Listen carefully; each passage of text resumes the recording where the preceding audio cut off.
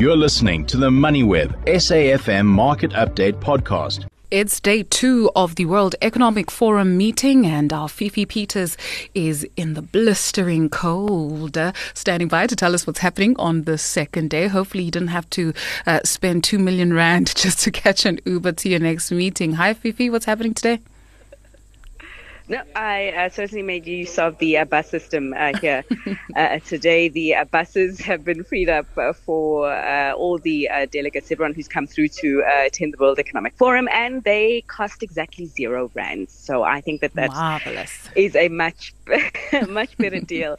But Dudu, I'm actually just coming from a session that was just looking at the jobs situation around the world and the fact that technology is going to be displacing quite a number of jobs. In fact, according to the World Economic Forum, 1 billion people will be out of work in the next decade if the correct measures to reskill and upskill these workers for the jobs of tomorrow are not put in place. I thought it was really interesting. It was an interesting panel. There was the Director General of the International Labour Organization, Mr. Gilbert Hongbo, also the U.S. Secretary of Labour, who is attending the World Economic Forum for the first time, Marty Walsh, all just speaking to the jobs situation and the importance of bringing everyone into the future of work, but also creating quality jobs, and the mention of a living wage being thrown about, which I thought was quite interesting.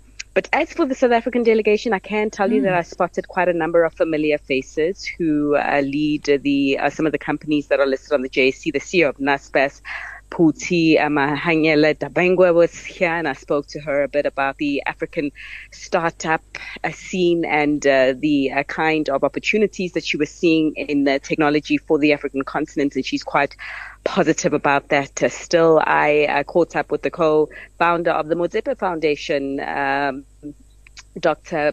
Precious Moloi Motsepe. I was also talking to her, and for her education hat is firmly on her head. She was quite passionate about education and the importance of education in ensuring that young people, particularly in South Africa, stood a chance of really earning a decent living. I also caught up with the chairman, and she calls herself that, so she subscribes to the neutrality of the term of Standard Bank Group, Nonkululeko Nyembezi, and we were talking about how the bank was seeing some of the risks currently at play, given that recession is mentioned so many times here.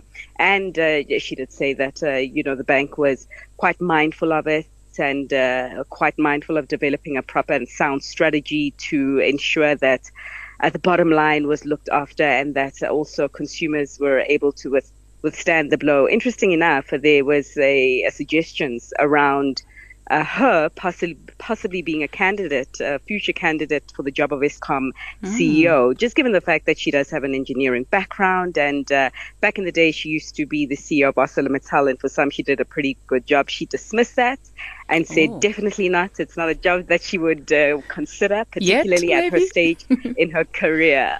Oddly enough, she said that she'll give it to the young people. Just an indication that perhaps one will need quite a bit of energy to deal with the difficulty of that particular position.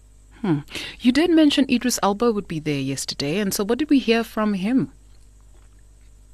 So Idris Elba and his wife, actually, Sabrina Elba, they are quite strong advocates for food security on the continent, and he's using his celebrity to spread the word around the investments that are needed to ensure a greater level of food security on the continent. I mean, you know that we house we have the biggest amount of poor people, people living below the poverty line in Africa, and he was just sounding the importance of companies and also governments just pulling up their socks and strengthening the fight to ensure that fewer and fewer people go to bed hungry. In fact, he was coming from the US Africa Summit in December. He was doing quite a bit of work with the African Export-Import Bank in Abidjan, also trying to amplify that. And he actually said that a lot more celebrities should be doing the same thing, using their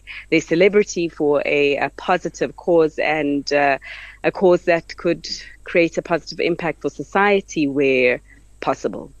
Okay. Ms. Fifi Peters, we'll touch base with you tomorrow. Thank you very much for that update. You keep warm. You've been listening to another MoneyWeb SAFM Market Update podcast, uploaded weekdays at 7 p.m. For more MoneyWeb podcasts, go to moneyweb.co.za or the app and follow MoneyWeb News for daily updates.